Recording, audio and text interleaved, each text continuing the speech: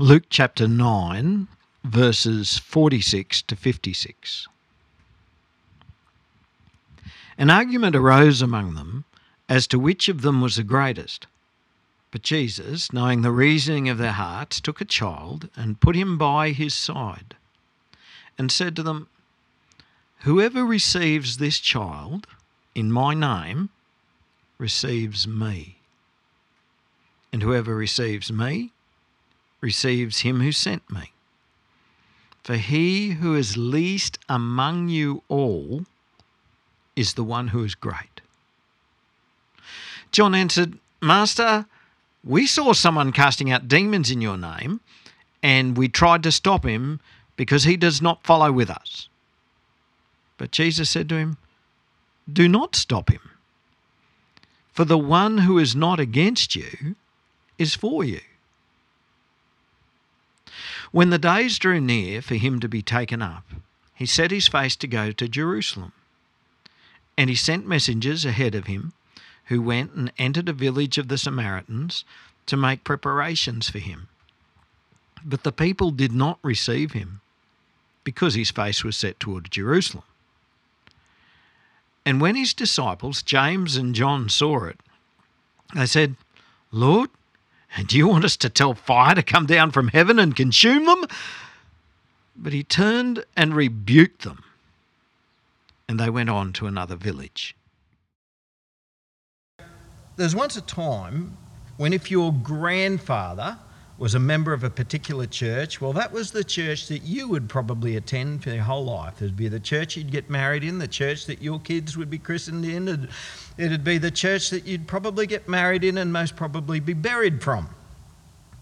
And if a person ever resigned their membership from one denomination and became a member of another denomination, that was a really big deal. It was almost unheard of. For such a thing to happen, there would have to be some kind of major spiritual awakening in a person where their eyes were open to some obscene theological error that's been present in their own church, and so they would then feel compelled that they had to move to a different fellowship. But it was almost unheard of. And of course, there's a problem with that. It was the done thing to remain in a church, even if biblical truth was absent and there was a false gospel being preached. But things have changed a lot. Today, it's almost the inverse of that, where especially in bigger cities, but even in a little town like St. George, there's a constant migration of folk from one fellowship to the next fellowship to the next fellowship. We have become a generation of consumers. And this has spilled over into the church, where we're looking for the weekly specials. You know, what's the weekly specials on offer at this church? What services will this church provide for me and my family to consume? And if this church is over here is offering a tastier product than where I am, then I might shift camp. And if in a year's time another church is offering an even tastier product, well, I'll shift camp again. And then you might ask, but what's the teaching like? Oh, it's really engaging. Yeah, but what are they teaching? I don't know. Does it matter? It makes me feel good. See, that's what consumerism is about. We move to where we buy what makes us feel good.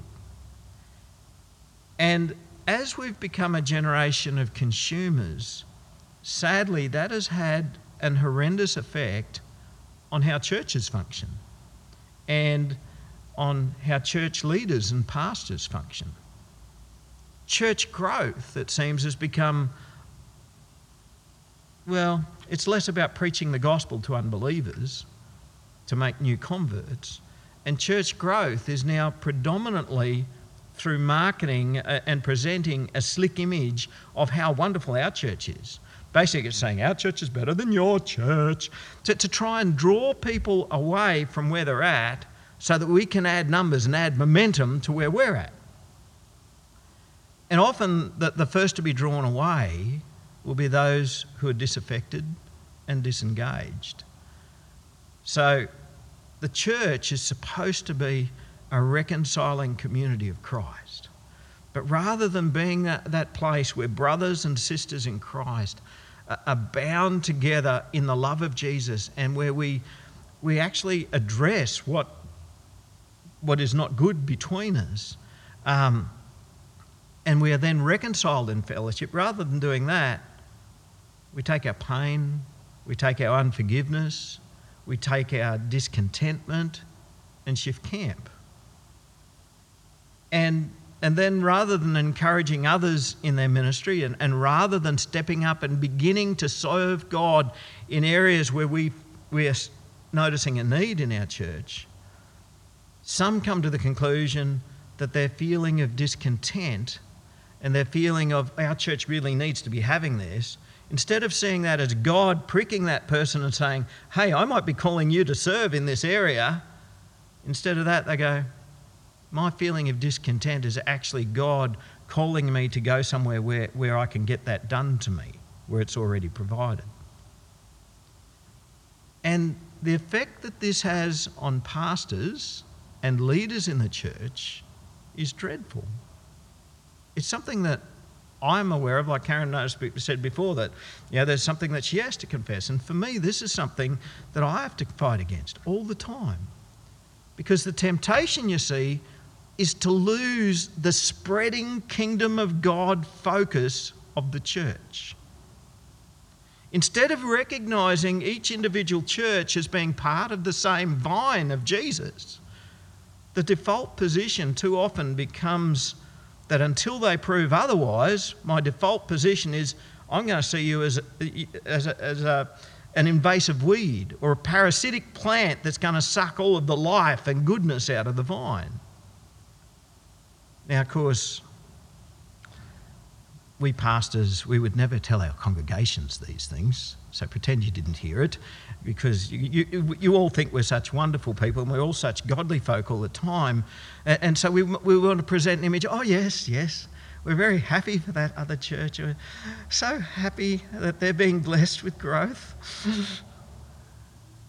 But in my experience, under the surface, if you can get a leader of a church to open up, you will very often discover a distrust and an enmity, a distrust born from the sadness over the shifting of the flock or the poaching of the flock from one paddock to another.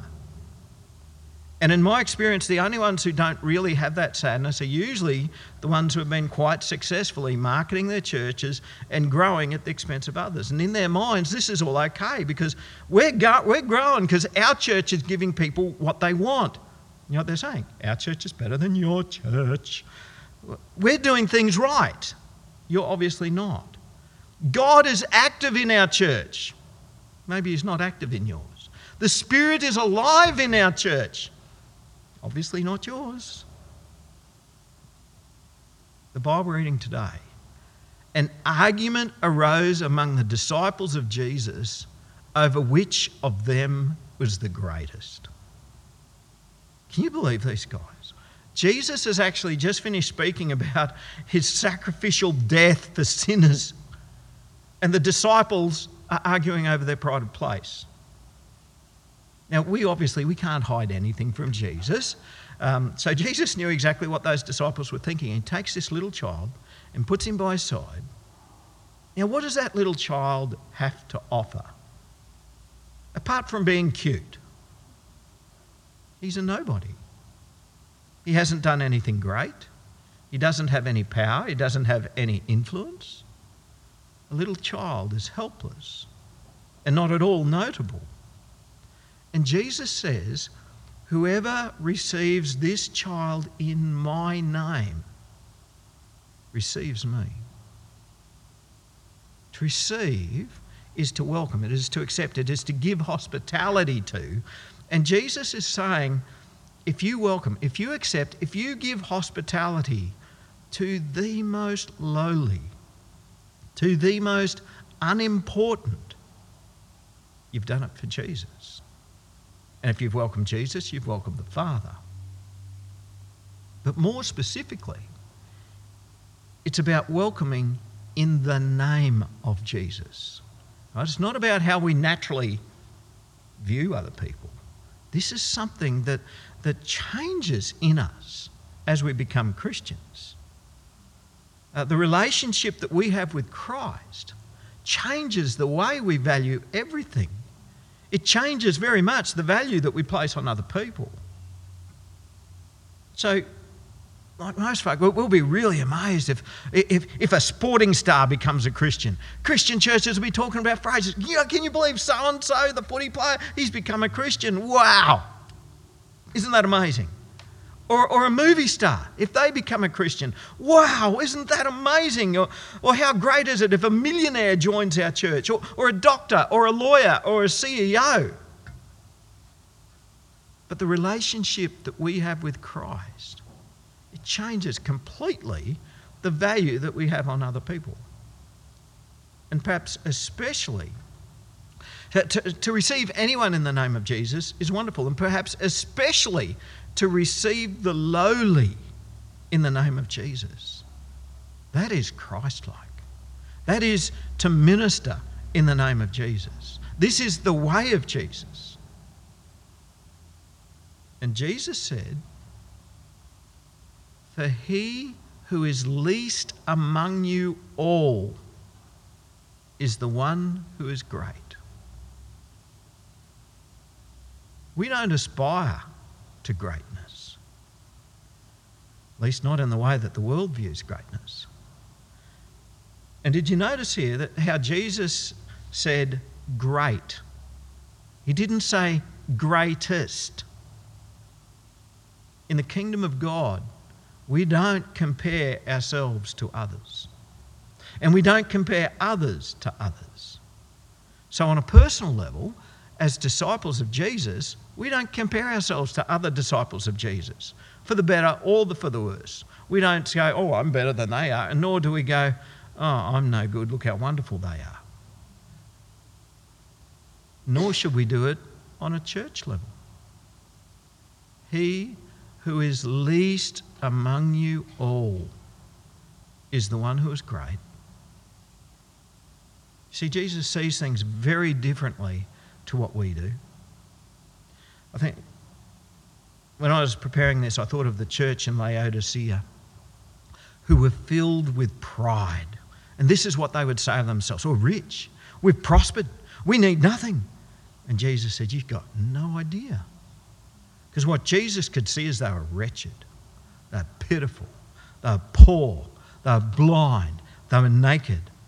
They were a church who were going, "Our church is better than your church." And Jesus said, rubbish. They marketed themselves as being great, but they are nothing of the kind. He who is least among you all is the one who is great. By the way, greatness, it isn't about being prepared to do a stint in a lowly place. One of my pet hates, please spare us the celebrity photo ops where a greedy rich person flies their private jet into a third world country for a day, and there they have the photos taken of them handing out food to the poor and nursing some cute little poor child. And then at the end of the day, they get on their private jet and fly all the way home again. Greatness isn't about being prepared to do a stint in a lowly place. And for us, greatness isn't about us deciding, "I'm just going to go and do a short-term mission trip somewhere." Greatness is about being lowly and humble. True greatness consists of lowly service. You know what that tells me? In the eyes of Jesus, the one who cleans up the local church toilet after there's been an unfortunate accident is greater than the internationally acclaimed worship leader who's up on the stage and everybody's lifting their hands up and jostling. Are you with me? The one who is least among you all is the one who is great. You see, modern church marketing, it wants to present an image of greatness, and that image of greatness is then used to attract people. But the way of disciples of Jesus is lowly, humble service. And in the name of Jesus, we welcome the lowly. We welcome those who have nothing to offer us. There's nothing in it for us except for greatness in the eyes of Jesus. Anyway, how did those disciples respond to what Jesus said? So they're arguing about how great they were, and Jesus gives them that lesson on it's actually the one who is least of all who will be greatest. How did they respond to that? Well, John speaks up. It's sort of like John's looking for an exception here. He said, well, Jesus, there was this bloke we come across the other day, and he was casting out demons. And he was doing it in your name, but he's not one of us. Like, he's not in our circle, not in our inner circle. Like, we're special, you know. And he kept on doing it. We kept on telling him to stop, and we tried to get him to stop. And you can imagine what's going on in John's mind. Surely it's right for us to stop someone from ministering in Jesus' name if he's not one of us. Now, I think Jesus' answer would have quite surprised him when he said, do not stop him. For the one who is not against you is for you. Now, if I was to use the analogy of the vine, this man is obviously a follower of Jesus, so he's part of the vine of the kingdom of God. Just not the exact same branch as the disciples. You see, John was trying to do something that he shouldn't. He was trying to contain it. He was trying to restrict it, this spreading kingdom of God. And when we get to chapter 13, Jesus really ramps up the teaching about the kingdom of God, and he tells us that the kingdom of God is like this tiny seed that gets planted and it grows and it spreads out into this tree of many branches that birds can come and nest in. And he talks about this tiny little piece of yeast that gets put into a whole big lump of dough, and it works through this whole lump of dough. And this is how we should view the church today. Wherever the gospel of Jesus Christ is being preached, and wherever the name of Jesus is being proclaimed and worshipped, these are not our competitors, they are our brothers and sisters in Christ. And so shame on you, John. Don't stop that man from casting out demons in the name of Jesus. Shame on you, pastors and leaders of the church today, for when we see fellowships, other fellowships, as the opposition, or for when we see them as a potential source of new members for us to snatch away to our own show.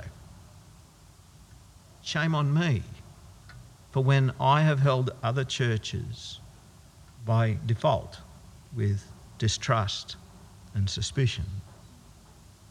Jesus said, the one who is not against you is for you.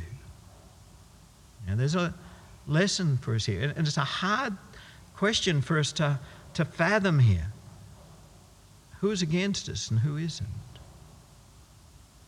I guess what the Lord has been showing me today is our default position is, until we see otherwise, we should view them all as being part of the same vine. If any person is working for the kingdom and not against the kingdom and not against the ministry of other disciples of Jesus, they're part of the one vine.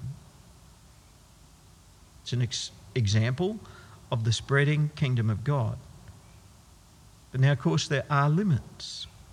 And Jesus warns us a lot about false teachers, and Paul addresses a lot in his letters. And so the test comes when false teachers, which we're told will be common, when false teachers preach a message which is against the true gospel of Jesus. But as I said, I think what the Lord is showing us here is our default position is that until we see that false message, we should assume that, yep, these are brothers in Christ. When we get to chapter 11, verse 21, we're actually going to hear the inverse of this when he says, whoever is not with me is against me, and whoever does not gather with me scatters. Anyway, Jesus' point, the kingdom of God is bigger than those 12 disciples. The church is bigger than those 12 disciples. And you know what? I don't think you'll be surprised to find out that the kingdom of God in this town is much bigger than Bush Disciples. In the history of the church, there have been times when, for instance, that the church in Rome would say, if you're not part of our church, then you're not real Christians. There's been times when, and not only the Roman church that have done that, just about every cult has said that as well. If you're not part of us, then you're not real Christians. We sort of got a little tiny taste of it when we first started Bush Disciples. Prior to that, I was using the Anglican Church, and they're very happy for us to use the Anglican Church at Dirranbandy for our services there. But as soon as we became Bush Disciples, they said, we don't recognise you as church. You can't use our building anymore. The locals were quite unhappy about it, but the word was sent from the bishop that couldn't be overruled. Now, if someone is working for the kingdom and not against the ministry of other disciples of Jesus, we're part of the same vine. So that got me thinking, what does a kingdom-focused church look like? Well, it's not about having that slick marketing image, because in Christ, the lowly are great. Right? If somebody says, oh, what church do you go? You tell them, oh, yeah, we go to Bush Disciples. Oh, what's that like? Oh, well, we're a bunch of people. There's nothing great about us, but we love Jesus. And we just love to get together and fellowship together and praise his name. Don't try and sell us. Just tell people about your faith. So a kingdom-focused church isn't about slick marketing, nor is it about church growth per se. It's not about numbers, because we're told at the end times people are going to flock to false teaching. And nor is it about bleeding other fellowships to try and increase our own. Jesus said, the one who is not against you is for you. So we don't want to be against other churches by trying to snatch people away from there. We want to be preaching the gospel and sharing our faith with others who are not yet believers. A kingdom-focused church sees themselves as the lowly because we are. There's nothing great about us. It's because Christ had mercy on us, that in his great love, he gave us what we don't deserve, salvation in his name. And so we welcome the lowly because we are the lowly. They'll fit right on in. A kingdom-focused church serves the Lord humbly, and it's not at all pretentious. We're not full of ourselves. We're not boasting. A kingdom-focused church is a place where the glorious gospel of Jesus Christ doesn't get changed to try and attract people who want a different type of greatness.